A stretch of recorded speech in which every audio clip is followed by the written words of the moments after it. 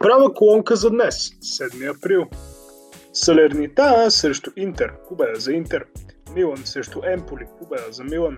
Форест Грин срещу Дарби Каунти, победа за Дарби Каунти.